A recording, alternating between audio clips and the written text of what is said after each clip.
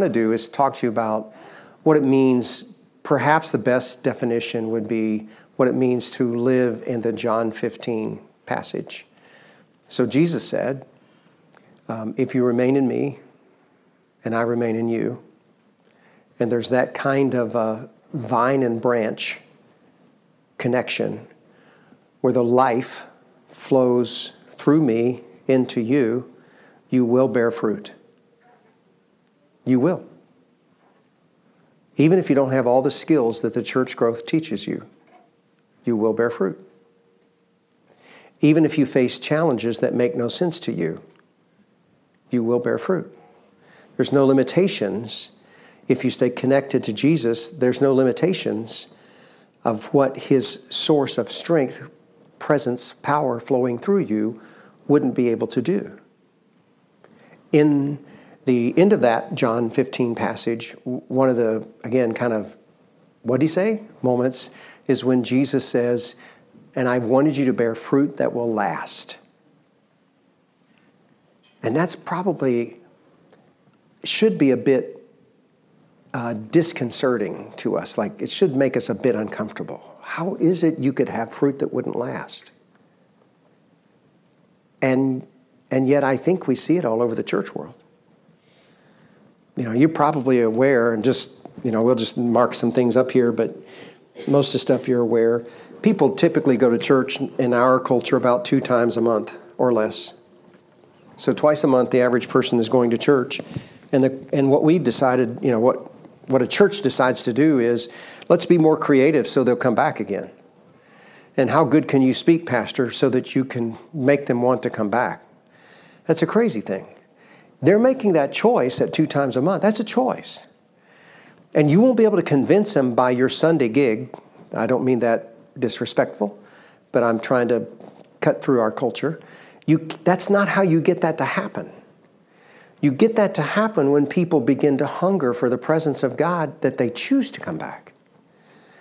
But what we've done in our church culture is we've emphasized, how do I grow a church, instead of how do I live in the presence of Jesus, help other people do that, which is actually what it means to make a disciple, so that then other people start seeing the difference, and they start, actually the book of Acts starts coming alive in our midst, and people start saying, we can see the love you have one for another. We can see the life that you're living is different.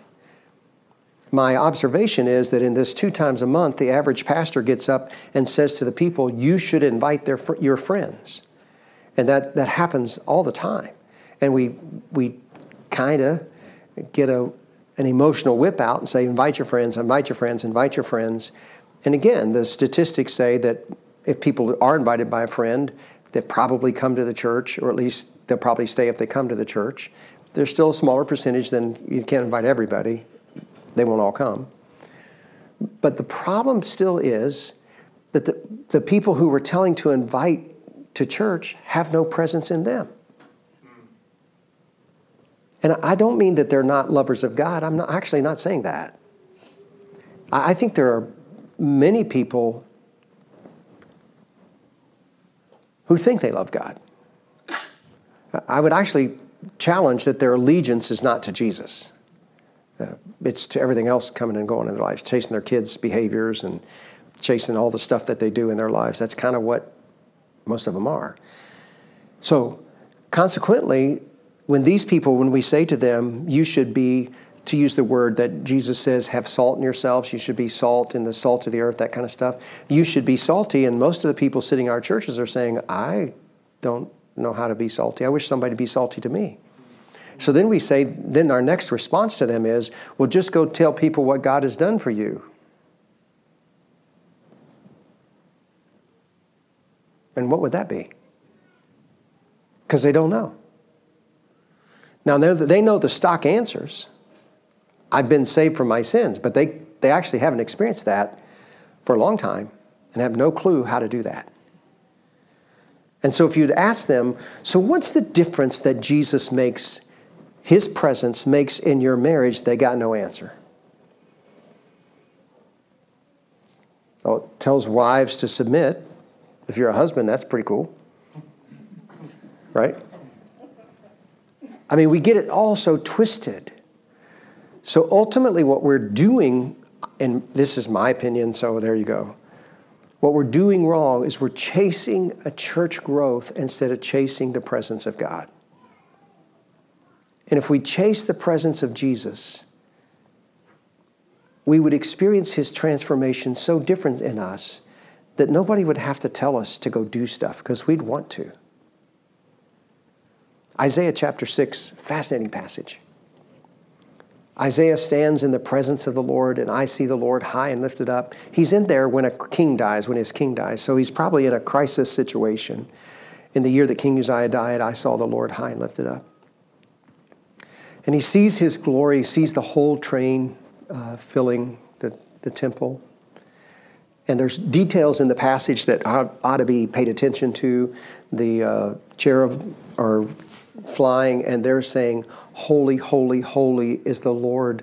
The whole earth is full of his glory." Interesting enough, Isaiah is going to speak to the whole earth. So the prophet needs to have this experience in the presence of God, because when he speaks to the Egyptians, he can say, "And the whole earth is full of his glory," and you don't get to decide because he decided. And that's written right in the passage. So Isaiah, in this moment when the seraph and the cherubim are flying and saying, "Holy, holy, holy, the whole earth is full of his glory," he's going to need to know that very soon. And you know probably the passage. The bottom line is, then he sees the Lord's holiness and he says, "Woe is me, I'm a man of unclean lips, and I dwell among people of unclean lips." There's they bring the coal, they touch his lips, say, "Now you're cleaned." Here's the thing. Isaiah doesn't leave the presence once he's clean. But we do. We kind of have this experience where, like, God showed up, and we go running off to the next thing. But he doesn't do that. He stays in what we would call the divine conversation. And he hears the Lord say this next thing. Who can we send? Who will go for us? And the guy who's seen the Lord high and lifted up and who's had his sins cleansed says, "I will," and he raises his hand. And then the Lord says, "Okay, go and tell these people, be ever seeing, but never see. Be ever hearing, but never hear." God just said to Isaiah, this is your assignment. You'll be toiling or tilling the ground, but they're not going to get it. Sometimes in our world of church consultations, I keep asking people, so if you were to be a consultant, because we've got this down, sorry, I get a little sarcastic here. We get this down to where it's so easy for us to tell people what to do in our consulting roles. How would you consult Isaiah? What would you say to this man? To grow your church, dude, you've got to what? Speak better? What did the Lord say to him? You're going to keep speaking, they're not going to hear. And Isaiah is still in the conversation. The first, who will go? He answers. The second, this is going to be the way it is. They're going to be ever seeing, never seen. And finally, Isaiah asks the next question, how long? The answer?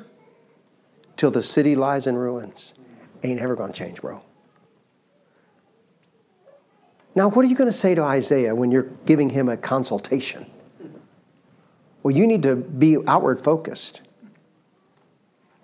That ain't going to work because they're not going to hear it anyway. It's the presence of God that he has to live in. And so if you read the rest of the way through Isaiah, he actually does speak to the nations because the whole earth is full of his glory, which means he lives in majesty. It all belongs to the Lord. So he actually does do that. And Isaiah keeps getting these words from the Lord. And maybe that's the missing piece. We're not actually hearing the voice of Jesus. Or if you want to say it, the voice of the Spirit speaking to us personally, interpreting our world. telling us that we have a hard assignment, but we can do it. Telling us that our assignment is hard, but it's valuable in the kingdom. Telling us how much he loves us. And we're pretty good at hearing his rebuke. But it's kind of hard for us to hear him celebrate us. So we read the passage of Jesus, this is my son whom I love and whom I'm well pleased. And we think that's about Jesus only. And it was about Jesus. But we've forgotten we're sons. How great it is that we should be called sons of God, children of God. And that is what we are. So if we're God's kids, why aren't we experiencing God's blessing of hug and love and delight? And yet if I were to stop right now and tell you some of the things the Lord has said to me and his pleasure over me, you'd think I'm arrogant. But if I told you what my dad said, would you think I'm arrogant? You might think it. But again, it'd probably be connected to my dad. Well, it's kind of a dad-son relationship. But we lost that somehow. In our walk with the Lord, we've become really good church people and really bad disciples. And then we want our churches to grow, but the problem is there's no presence of God that is so attractive. And the average person who's outside the church says, your life's about the same as mine, only you go there and give money. That's stupid. And you can't do some of the things I do that are fun, so help me understand how's an advantage. And we actually can't answer the question because we really don't know. I mean, it doesn't take very long, I'm sure you already know this, that the world is moving away from the church. But that's not all bad. Because actually what it means is the church has to get back to its chase of God's heart as first. And that's when it will become attractive. And all these, again, I'm sorry, I get sarcastic at some of these. I'm being quoted here. I'm being recorded. I feel so frustrated at some of the programmatic answers that we have for people. And all we're doing is putting shame on our pastors and our church people that they're not growing fast enough. Like, stay in the vine. You'll bear fruit. Fruit sometimes happens pretty quick, sometimes happens pretty slow, but you will bear fruit. He didn't say you might. If you stay connected in the vine, it might happen. You got a shot. You might bear fruit. It's not what he says. You will. If you choose to stay connected, you will bear fruit. That's going to happen. And if you stay connected, you're going to get fruit that lasts. That's a guarantee. So I'm going to draw a triangle for you that I understand David's already shared with you, which is cool. That's a good thing. But I want to tell you a couple stories first of me and my life, and they might be a little bit weird. And I'm sorry if I miscommunicate and somehow or another it feels like I'm bragging to you because I'm really not. But here we go. In 2014, we planted a church in Orlando that was crashing, and I couldn't get it going. And I've had good success churches and non-success churches, so I get them both. By the way, this is what's funny. I'm the same guy in both of these. These people thought I was an idiot, and I agreed. These people thought I was God, and I disagreed. Like, I don't know why is this church growing? I don't know. The one church that I was blessed to be a part of, I show up, and in 30 days it grows 100 people. I am really handsome, in case you didn't know. I don't know any of these people. How come they're coming? I have no idea. And then 60 days, it's another 100 people. It's like, this is crazy. Who's inviting them? Well, I didn't. I don't know anybody. I'm just, God's just blessing the place. And he's showing up and he's healing people and he's doing kingdom stuff. I'm the same guy in both. So the same guy over here that, the church just took off and people are saying, oh man, how exciting, all that. Now here I can't fight my way out of a wet paper bag. I'm the same guy. So in 2013 and 14, our church starts to crash, and our church plant, and plants are, you guys know, need hands, you need money, and we're going the wrong direction. Less hands, less money. And in the journey along the way, I actually, by that time, was doing the state pastor role for Florida as well as planting the church. So I'm doing both roles, which economically allowed me to stay alive in this journey. And then I realized God had way more to it than that. But I'm actually in another city than Orlando, and I'm doing what I call sitting in the presence of the Lord. So I'm just there to worship. I'm in a Starbucks. There's nobody else there that I know. So I'm writing in my journal, which is one of the ways I do it, and I'm going to read some scripture. But my writing slows me down, so I actually think about what I'm saying. That's the reason I write. And it pushes me to say, well, what are you going to put? So when I don't know what I'm going to say, I have to think about it. So I started thinking about it off and on. Like sometimes I'll think, okay, so maybe I should worship you that you're holy, but I don't know what that means to me. So I have to think about it. And then I just start making a list of, well, since you're holy, I can trust you because you're always good and you're perfect. Okay. So when my life's a mess and you're God over my mess and you love me and you're perfect, then I can trust you. Okay. I can figure that out. So that's how I do it, to slow down. And I'll think about, like one day I thought about the cross. What's the cross really mean? I mean, I know the answers you know, but I just started writing and all of a sudden the Spirit starts moving in me. It's like, you took my shame. You put a stake in the ground and said, I am worth it. Doesn't matter what anybody else says. They're wrong. Because in all of eternity, the creator of eternity, the creator of me, the creator of the world said, I matter. So I can choose to believe that. So I write all that stuff in my journal. Just sometimes it's half page and sometimes it's 16 pages. That's a little overstatement, but it can be 6, 7, 8 pages. Depends on how sloppy I write. Those kinds of things. Anyway, I'm in this place and I start writing and the Lord says to me, I'm going to do something different in your leadership now. Promise of God. Sounds kind of cool, right? And I said, I'm in. I don't know what we're talking about, but okay, I'm in. And there's a little bit of a time warp, about a week or X amount later. By the way, one of the things I've learned to do is I actually date my journal now. So what I'm telling you is actually dated that day in March of 2014. You said to me, you're going to do something different in my leadership. And a week or two later, whatever it was, as I read back through my older journals, there's a different date, like in end of March or April now. And the Lord said to me, and I wrote, you want to do something different? Well, let me just give it to you. I want to do what I told you, but you're going to have to chase me like never before. And I said, I'll do it. I'll chase you like never before. So that'll be the priority of my day, most every day. I mean, some days, crazy things happen. But I can't allow myself to get busy and not have significant time with God. I can't do it. So from that point on, in March or April of 2014, I began to just regularly date my journals, and I'd show up. And sometimes it was 3 days a week, sometimes it was 5 days a week, until finally it grew to almost 7 days a week, almost all the time. But like you, some days I get up and the world goes crazy and I can't get there. It's not a shame thing now. I don't have to earn my love. I get to go be with my Lord. So when I get to do it, traveling is one of the best things for me because I've got 2 hours on the plane and I don't know the people beside me. And so out comes the journal and this is like, let's go. I get to just listen right now. This is really cool. When we teach people to journal, one of the things that we teach them is that, and again, you don't have to journal. That's the way I do it. But sometimes you just need to go into the throne room and sit down and shut up.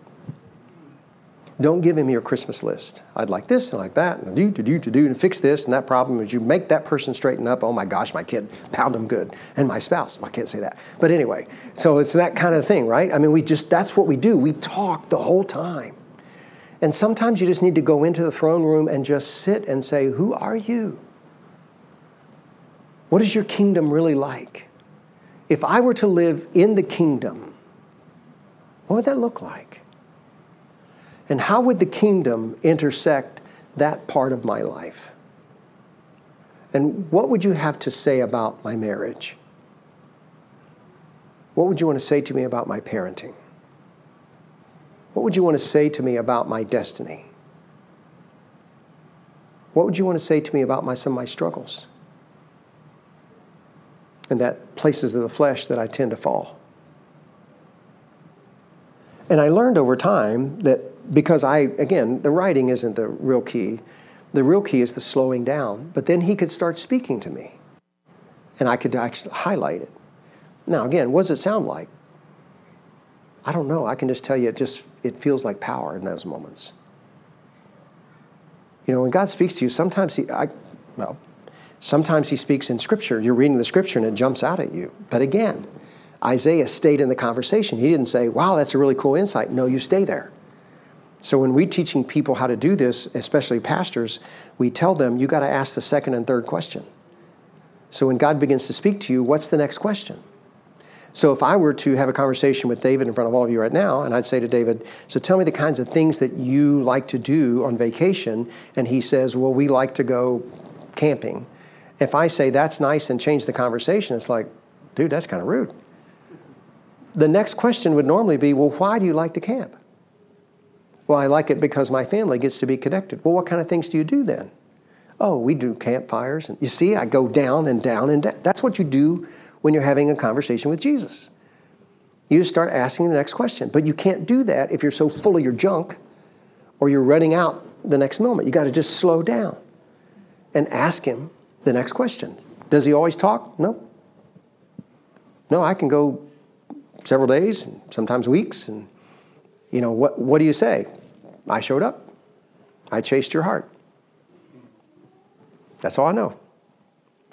And then what'll happen is a week or, you know, maybe sometimes, as I told you, it can be a couple weeks later, and all of a sudden, whoosh, the download comes. And he just starts talking to me about different stuff. I don't understand the rhythm, but that's above my pay grade. So all I know is I'm supposed to chase his heart. I'm supposed to be connected to the vine. And he said, if I do that, he'll take care of the rest of it. And so that's kind of what I do. When the church was crashing in the same season, when it was March of 2014, when the Lord said, I want to do something different in your leadership, our church was really struggling. And I thought, I'm just a horrific church planter. What in the world am I doing? I don't know what I'm doing. I'm horrible at this. It's obvious. I'm so in shame. And I said to the Lord, let me do something. This is crazy. And I'm literally again on the plane, and he said to me, I'm going to quote it for you. You do what I told you to do, and if you never see the results, it doesn't matter. You obey me, and we're not going to talk about it again. Well, I asked the next question. Okay, so then how does a person like me plant a church when I don't like even doing the stuff church planters do? I mean, they're weird and, you know. They're driven to try to get more and more people to show up because they can be successful and people like them and the money comes in, they can survive. All that. I get it. I'm totally there. Before the season of me doing both regional pastor, state pastor, and church planter, we had seasons of half paychecks. So, and there wasn't a backup income. It was half there. So it's kind of hard to say to me now at Grace River, you don't want to pay the price. You don't know what you're talking about. I was here before you. Good chance I'll be here after you if that's your attitude. So, you know, it's like, no, you build credibility by trusting. I had to learn to trust the Lord to show up in those times. Anyway. So I said to the Lord, how am I supposed to do this? Again, dated and documented in my journal. This is what he said. You do life with me, John 15, and you tell other people how you do it. I'll take care of the rest.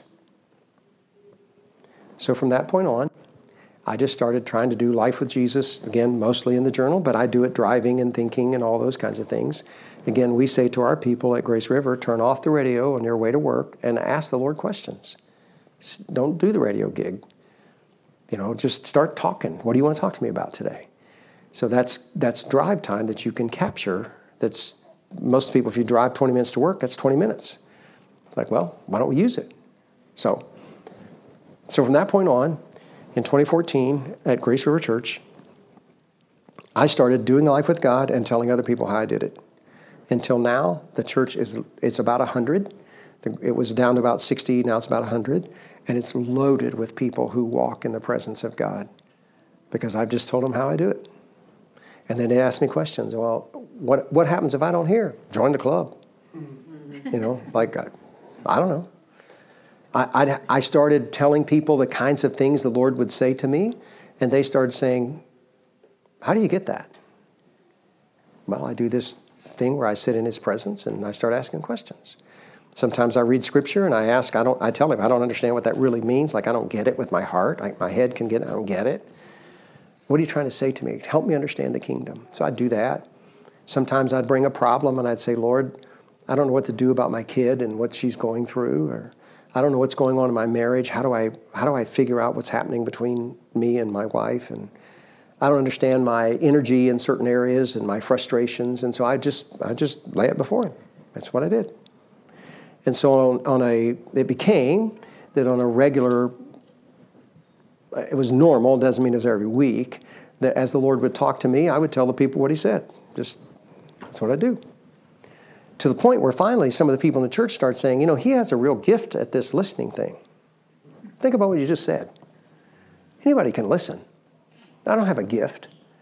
And finally I had a group leader that said, he's not gifted, he's just chasing it more than we are. And that's probably started most of the church saying, let's figure this thing out. If he can hear, doggone it, I can hear. And so more and more people started taking this journey. One of my guys in the church, his name is Nick. He got tired of me talking about this, and he was in a men's leadership group that I was doing. And so every Saturday morning from 6:30 to 8, every other week, because I'd meet with these guys, and we'd talk about what God is saying to us. He got so frustrated, he bought a spiral notebook and said, all right, I'm going to do this. He spent 60 days, I think, before he heard anything. He felt like all I'm doing is autobiography. But when it blew open, his world changed. And it got so powerful that he decided, he has 2 daughters. One week he asked the Lord a question about the first daughter, and he said, tell me what you want to say about whatever it was. He didn't tell me the content. And so he thought, I'm on a roll. The second week, he said, okay, let's talk about the next daughter. And the Lord answered that question too. Then he went to his wife and he said, this is what the Lord has told me about our kids. And she said, how are you getting this? He said, it's that thing Ken's talking about. Of sitting in the presence of God, and it's starting to work for me. Like, okay. So now we do measure Sunday services. Like I can tell you about how many people we have there on Sunday, because that's why I can tell you about 100-ish. But our biggest number is how many people we know are actually walking in the presence like I'm talking to you about. And that number is somewhere in the upper 20s of adults. So I have probably 25 to 28. So in our Sunday morning service, we have like 70 adults in the service. That's probably about normal. So you can see it's almost half. Almost half of those people that I know are actually practicing this thing. So I'm going to tell you one more story, and then I'm going to draw this triangle. And this might seem a little weird, sorry. I think you'll get the picture of it, though. This summer, I met another pastor from another state, and I was doing a camp meeting in western Pennsylvania, and I met this other pastor. And people ask me, what's the passion of your life? Presence of Jesus, helping people find how to get there, how to get in the presence of Jesus. If you can get there, the world is different. It'll always be different. And once you know how to do that, even when you're not hearing, you can just say, but this is the right way. I'm chasing his heart. If I chase his heart, he'll show up when he wants to. So this one pastor said to me, man, I want to learn how to do that like you do. And we started developing a relationship. And then they shared with me some things their kids are going through in teenage years and challenges like that. Anyway, about 3 weeks ago, I got a text. And the text is, my family's going through some crisis. I'm asking you to pray for my son, period. I'm asking because I know you will. And I thought, I probably better do that then, since they know I will, right? So, okay, I'm going to do it. So next morning, I grab my Bible, I do it on an iPad now because I got so many journals of like, oh my gosh, I can't find this stuff. So I started doing it electronically so I could figure out, because there's too much richness. I mean, when God speaks, it's good stuff. And so it's like, I got to figure out how to capture this mess. It's just amazing. So anyway, So I started doing all that. So next morning I do that. I'm sitting, I have an hour before I have to leave, and then I have to drive an hour, and then I have a little bit of time before I get to the next place. So it's a weird day. But anyway, I'm sitting before the Lord, and I said, I'm asking you to reveal to me what you'd want me to say to your people. So show me what you want to say to this family and to this kid. And I'm asking you to reveal the right people they need to talk to and what issues are there and that kind of stuff. That's my prayer.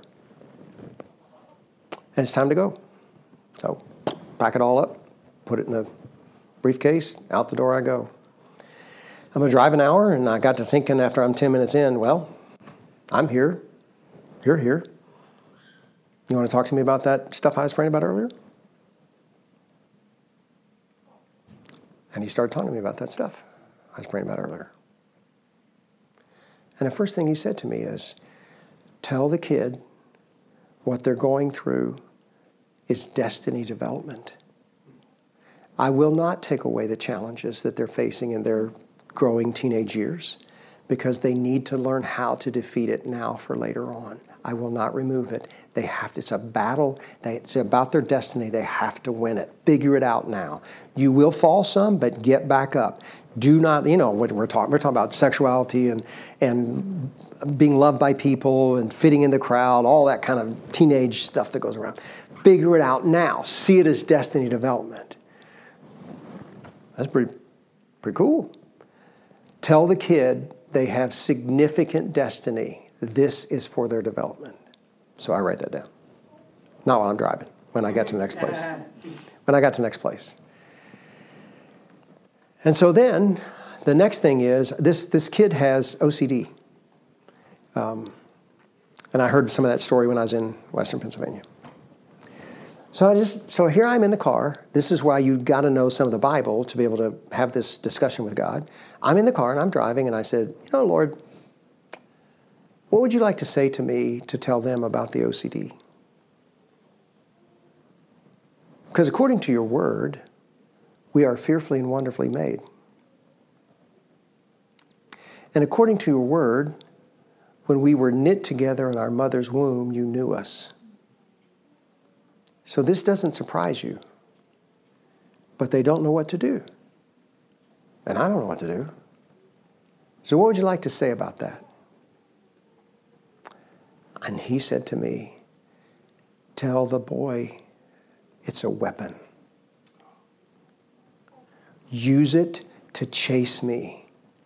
You know how to get really focused. That's what happens in OCD. They get focused and can't. Use it to chase me. Leverage it forward. My gosh, what a God that would reinterpret OCD. To a kid, instead of being, you got a label, I got a weapon. That'll tell you. I got a weapon from my God. Because he has destiny for me, and he gave me a weapon to fight these wars because he has a future for me. So I got to the halfway spot where I told you, and I text all this, or emailed it, I don't remember which, to the parent. The parent comes back and says, I shared it with my son, and it blew him away. Well, blew me away. It's like, I've never thought about that kind of stuff. That's what happens when you just get enough time with the Lord. It's, again, you heard me use drive time. So I wasn't actually journaling any of that stuff. I prayed earlier in the journal and wrote, would you give me revelation? And 30, 45 minutes later, whenever it was, when I started driving, it's like, well, I'm here, you're here. Do you want to talk about it? And I had to just start thinking about, so what is OCD? So it's a problem in our culture, but do you have anything to say about that? And if we're fearfully and wonderfully made, and if you are God of majesty and the God of every moment, as some songs sing, then somewhere you got to be in this. And if you're not in this, I got a weird sense of who you are. It doesn't make any sense to me.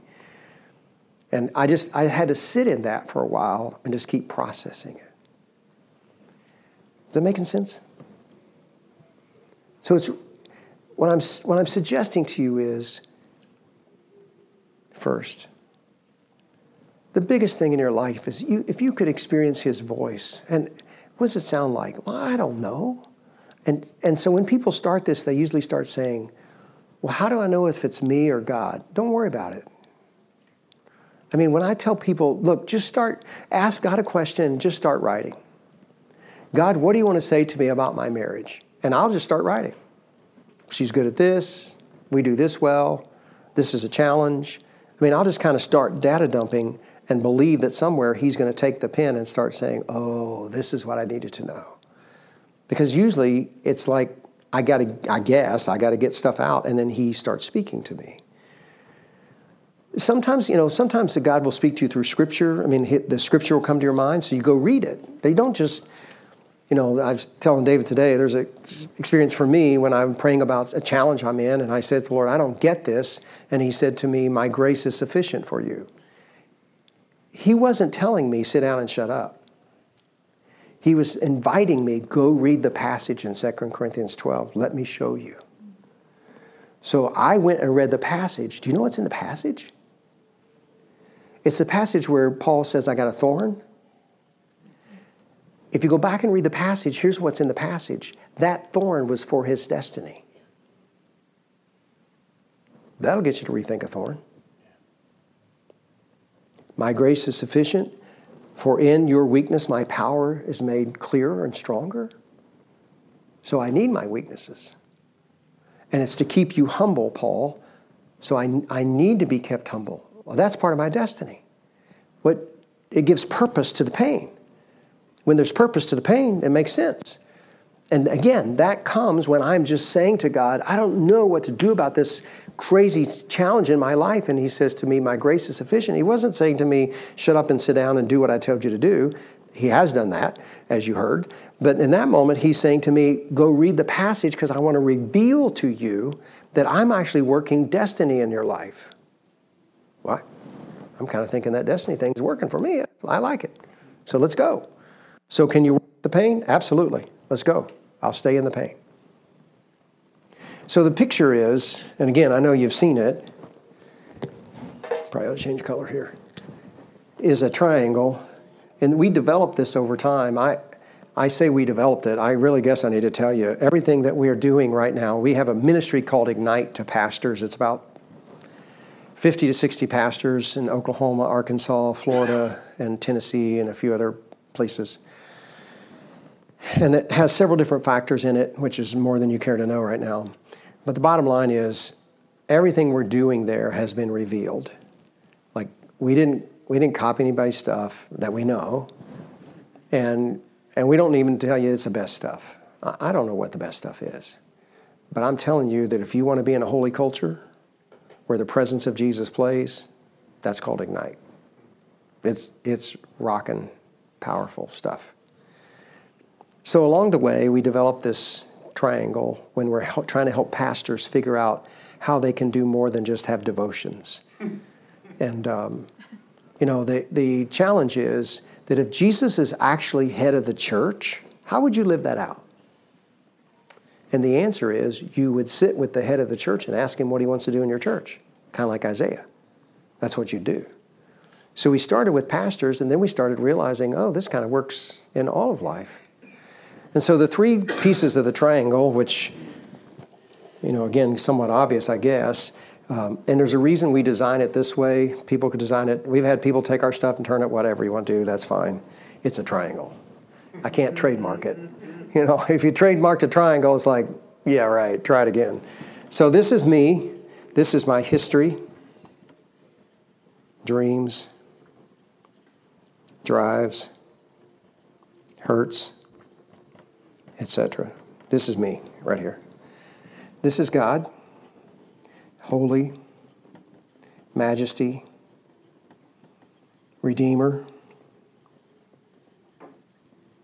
grace, kindness,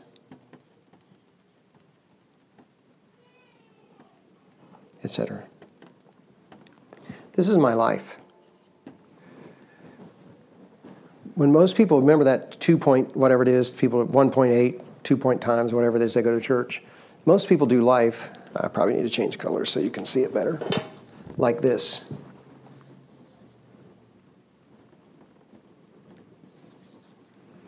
They do life. They try to figure out their life, and occasionally go to church. So they go to church on a Sunday, and they hear David speak, and they think, dude's good. They hear the worship, The worship's good. My kid's ministry is good. Okay, that's cool. You coming back? Yeah. But next week, we got ball practice. But I'll be back. And the next week, oh, by the way, it's Labor Day weekend, so we're going to go to the mountains for a little bit. But we'll be back. We'll be back. That's what happens. So when their world starts having challenges and struggles and things, where'd they go to? Self-help. So they're kind of, sorry about this, but they're stupid counseling stupid. It's like, I don't know what to do with my kids. You don't do it with your kids, so let's just get together and gripe about them because that's all we know to do, right? And husbands do that against wives and all that kind of crazy stuff. This is how most people do life, like that. What we're going to suggest to you is you ought to do life like this.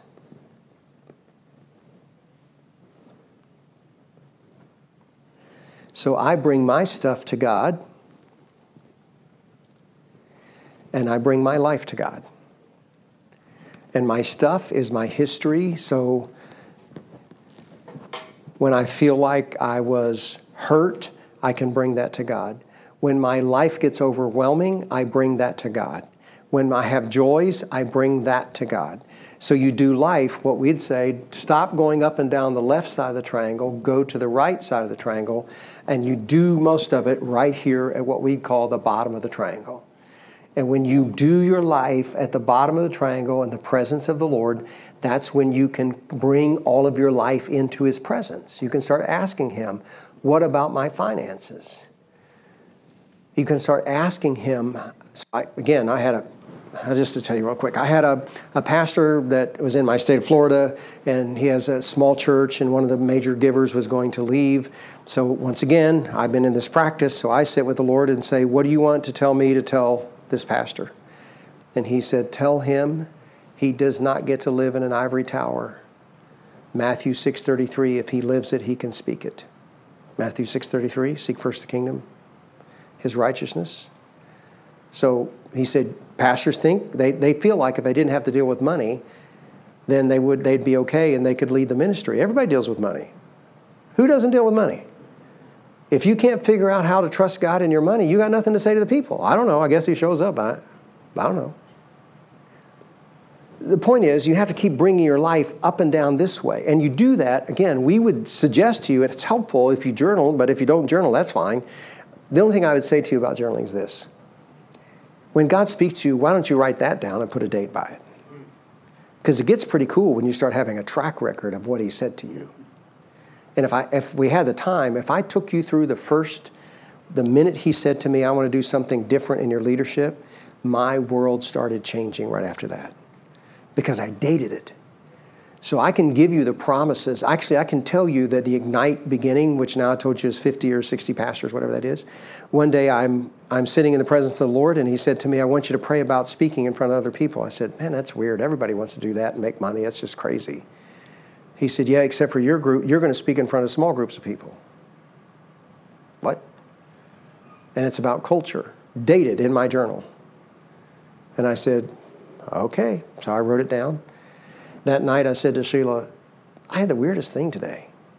The Lord told me to pray about speaking in front of small groups of people. She said, why would you want to do that? I said, I have no idea. I don't know that I do.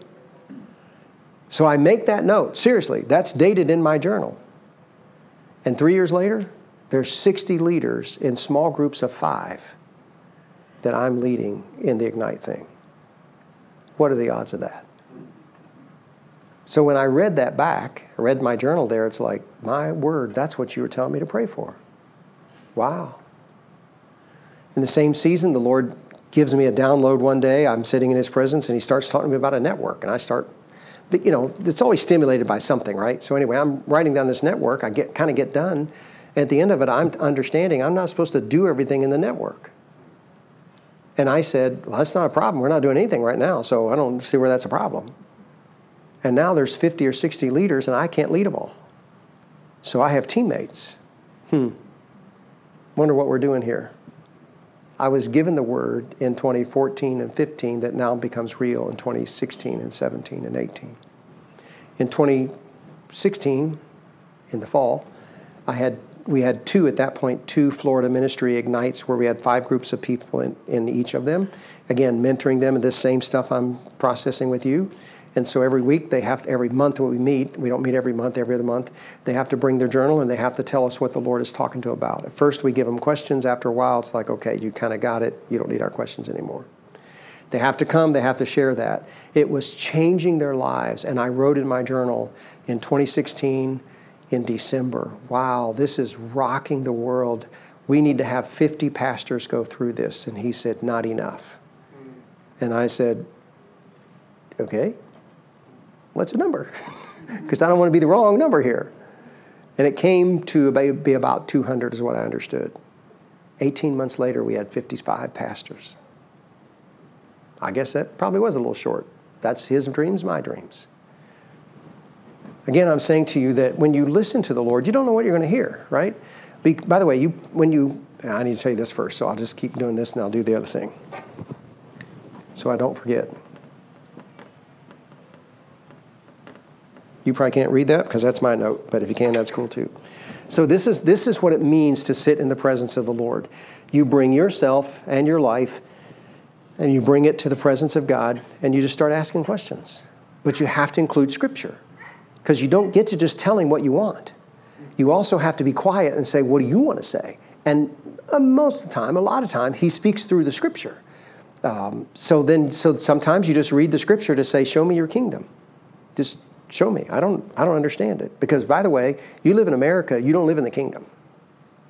I don't mean that insulting. I'm simply saying most of us have been discipled in the American culture, not in the kingdom culture. So our discipling is avoid suffering. The kingdom culture is suffering has destiny. Now that'll do something inside your gut when you start processing that. In our world, you get all you can and can all you get. In the kingdom, you sacrifice. Well, that's different. So you have to start, that's why you have to have the Scripture, because it reveals the kingdom, or otherwise you're just following your own kingdom, really. That's what you're doing. Okay. Thoughts, questions? I have a couple more things I can throw with you, but I don't have to do any of them. What's your note? The discipleship? Yeah. So we have defined discipleship. So here's the next thing. I told you at Grace River, we tried to get a church plant off the ground. And they tell you got to do this, and you got to do that, and you got to do 3,000 things, none of which I'm good at. Why in the world I'm planting this church, who knows? But in the crash, the Spirit finally gets me to listen. It was a very painful season, really painful. But eventually, as our church crashed, we made a decision to say, we're going to go out with this fight. We're going to bet the farm that if we build leaders, spiritually holy leaders, we'll win the game. And if we're wrong, we lost already anyway, so it doesn't matter. What do you have to lose? Nothing here. So we turned the corner and started actually creating. So the dream of Grace River is, what if we could create 500, listen carefully, disciplers. Not disciples. Disciplers, people who could do the discipleship. If we could create 500 disciplers, we could change the world. And so, if you're going to do that, you kind of go, well, what in the world's a discipler, right? That's actually the next question. Do they go to church regularly? That's what you're calling? So then you'd want a 500 attendance. No, that's not what we're calling. So the three things that we think are a disciple that we have defined is, first, they hear the voice of Jesus.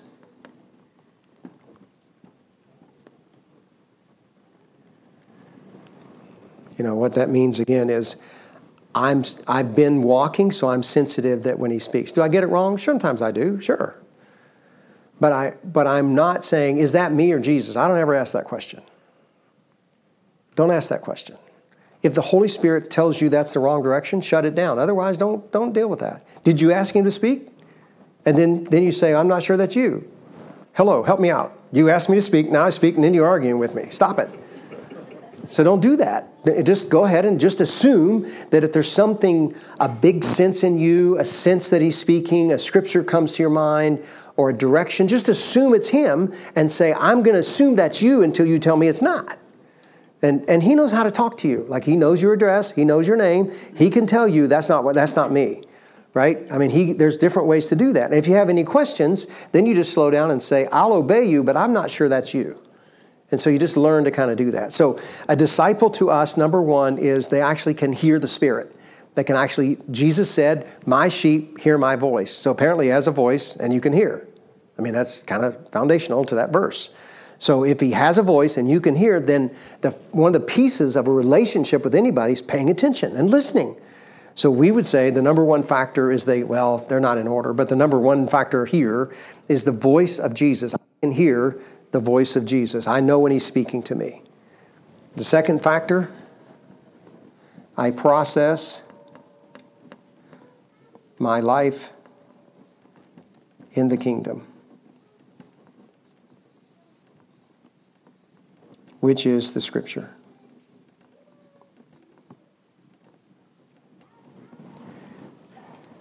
So how do I deal with my marriage issues?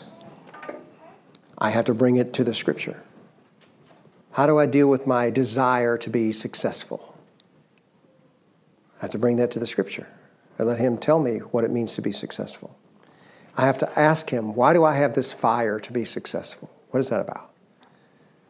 And again, if you want to go in psychology, they can say your parents gave that to you and all that kind of mess. I just have a question. Is the power of God bigger than your parenting? I think probably it is.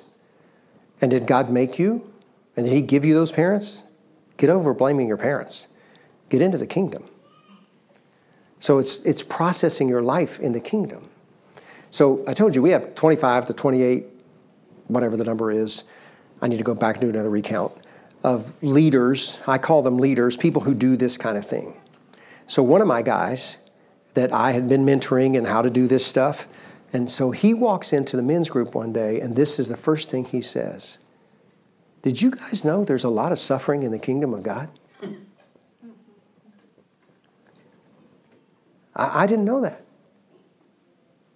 He said, in fact, all my life I've tried to escape suffering. Except for the Holy Spirit told me to read Peter. Remember, I've discipled him in this stuff. But I didn't tell him to read Peter. He starts reading Peter and starts realizing, in fact, he said the other day, I had to read it twice and got to the last page and the second time, and I hit suffering, and I thought, oh, my word, that's what you wanted to say to me, and I had to read it a third time. So I'm sitting in this group of guys, most of them 30 years old, and he says, did you know that the kingdom of God has a lot of suffering? He said, all my life I've tried to avoid it. He said, but then the Lord told me to read Peter, and I got to figure this out. Somehow or other, this suffering is a part of the kingdom. This is a 30-year-old CEO saying those kinds of words. That's processing your life in the kingdom. That's when you begin to say, okay, I'm on a different gate, different pace than you. I need to figure out your pace and figure out how to get there. When you process your life in the kingdom, sometimes you read the Scripture first and you ask God, what do you want to say to me? Sometimes he will bring a Scripture to you and you'll go read that like I told you in My Grace is Sufficient. But this is cool. Let me tell you this one. Romans chapter 2, 1 and 2, somewhere in through there. It's been a while since I read it. The Scripture says that the kindness of God, the kindness I think it is, and forbearance. It's God's kindness and forbearance leads to repentance. I'm reading that verse one day and I'm thinking, so forbearance is when you really want to pop me and you decide not to. You hold back. But you hold back the anger. And then I start to worship. It's like, I'm sure there were many times you were very disappointed in me. And you held back punishing me. It's pretty cool. And that led me to repentance. Wow. And then the bomb dropped. Because the Spirit said to me, I wonder if you'd be willing to join me in forbearing for others so they could see the consequence of your sin of their sin in your life. Because when Jesus was on a cross, their sin was seen. Would you be willing to suffer like that so that people can see what their sin does? And I said, I don't know how to do that. I got no idea how to do that. I know me, God, the best I can tell you is I get passive aggressive, right? I just shut down, but I'm mad. I don't know how to do that. But if you'll show me, I'll follow you. Because that's all I know to do. Sheila came downstairs and I shared with her what I just shared with you. And she said, wow, I don't know how you do that. I said, I don't either. But apparently in my role as pastor and some of the things I'm supposed to do, it fits. So I just got to figure out, how does a person do that? How do you receive a punch and give grace? How do you do that? And again, we can coach each other, but you have to coach me right here. You're going to have to get me at the bottom of the triangle. You're going to have to say, Ken, the only way you're going to be able to do that is when you meet in the presence of God and He shows you what He's doing in that person's life and asks you to join Him, not me. He doesn't join me, I join Him in enduring the pain. So the person can experience grace, unearned love. Wow, that looks like an evangelistic opportunity, don't you think? The discipleship to us is I can hear the voice of Jesus. So in the scripture that day, when He spoke to me and said, would you join me? That was me processing my life in the kingdom. And then I said, okay, I don't know how to do it, but I'm willing. And the third piece of discipleship for us is I can help you do that. So if I can help you do that,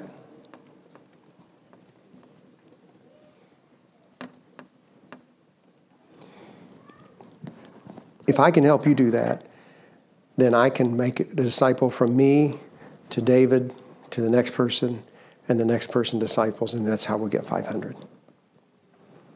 It's not me doing 500, because that's never going to happen. And at Grace River right now, there are people 2 out and 3 out that are being discipled. Now, I'm there not every Sunday, I'm there most Sundays, and so they know me. It's a smaller church, as you can hear, and so it's not, but some of these people have been mostly discipled by this family or by that family, not by me. But I discipled these people who are now discipling that person. And so I have the presence of God culture in me has been given to them, and they're with Him, and then He's with them, and that's how it goes. Questions? Thoughts? Probably like, what in the world did you say in all that mess? What I hope you heard is, if you chase His heart, He'll show up. That's the biggest thing. So a really quick story about Grace River. I told you in 2013 and in early 2014, in the fall and the spring or winter of 2013 to 14, that transition, we were running about 115 people, and a bunch of people moved. And a couple people, some people left because they were angry at how the church was going, and I would have loved to have joined them, but I'm the pastor, so I couldn't have. But I totally got why they left. It's like, heck, I'd leave. I think it's a mess. It was hard, and so we lost givers and we lost hands, putting the thing up and tearing it down, all that stuff. In the summer of that year, by that point, remember in June, that was 2014, in June, the Spirit said to me, you're going to stay at the church and you tell people, you do life with me and tell people how you do it. So in the summer of that year, I got just a few people in my house, 11 other people. There were 13 of us. And I started meeting with those 13 people once a month. And those people became the disciplers of the next generation. And that's what happened. And so those 13 are now about 32 to 35 adults that show up at our leaders meeting. And they've all been connected in discipleship somehow. And that was 5 years to get that far. It was really slow. It was really slow. So we don't have the biggest church, but we have a church lit up with God's presence. And so therefore it's fun. In fact, the conversation with David and I, again, he's such a wild thinker that in April of this year, the Holy Spirit said to me, Grace River is supposed to be a sending church, an apostolic hub. And I said, okay, I don't know what we're talking about, but I'm in. Let's figure it out. So I start praying about it, and there's some other pieces. I mean, I can talk to you about it, but it takes a long time. And then there's pieces through April all the way through the summer to the end of the summer. Some different things happen. And one of the places we've done this Ignite with pastors was in Chicago, and the pastors did not want to pay the price. Like, do not waste my time. Go do what you want to do. This is crazy. They didn't do their journaling. They had nothing to say. It's like, okay, I'm bored to death for the stuff you're saying that's from the Lord. That's ridiculous. You went to Sunday school. Go back to Sunday school. Go ahead.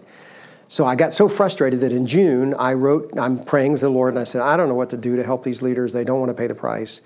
Then I had this thought, I need to take one of my key leaders to Chicago, who's a layperson, and sit him in the room and say to these guys, by the way, you get paid to do this. He doesn't, but why don't you ask him how God speaks to him? So I did it. I didn't say that first part, but I did say the last part. Why don't you ask him how he hears from the Spirit? And he starts telling stories of how the Lord reinterpreted his work situation, discipled him to disciple his wife, how she starts hearing the voice of the Spirit. And I'm just saying, what's the next story? Okay, and prodding. So he's there, and then I have this dream, I think it's a God dream. We're supposed to somehow connect to Europe. Like, how in the world are we going to do that? I don't know. I have a conversation with your pastor, and we start saying, wonder what it'd be like if I could bring some lay people to churches like yours to say, ask them how they do it. Ask them how they do it. And, we cross-pollinate. I mean, we're about where you are in the church.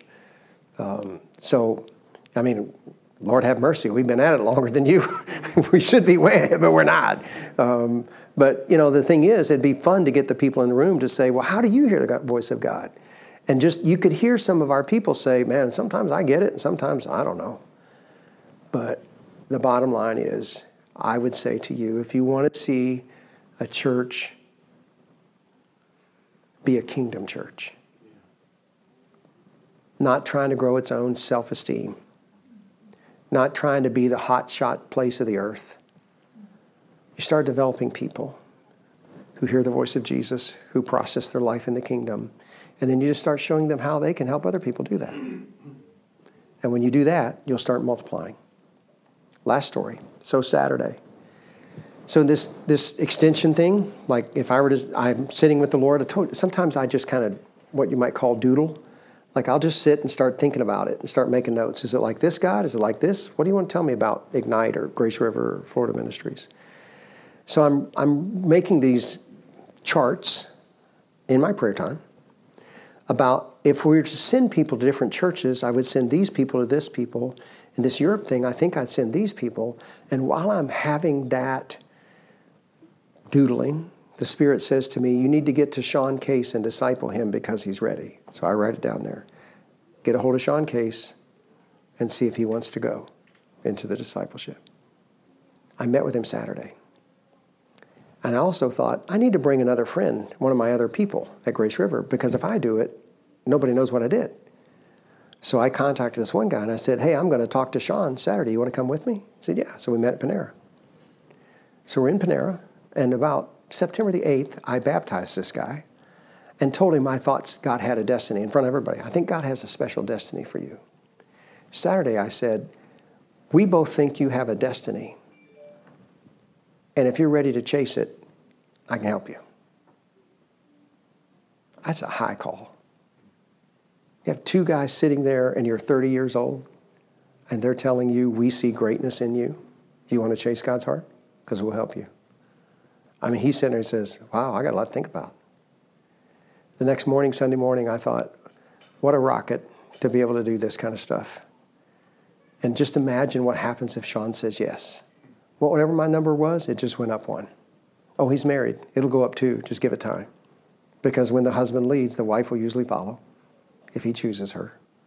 And so then out it goes. And what are we going to teach him? Triangle. How do you do it? So when we meet, it'll be questions like, what are you processing?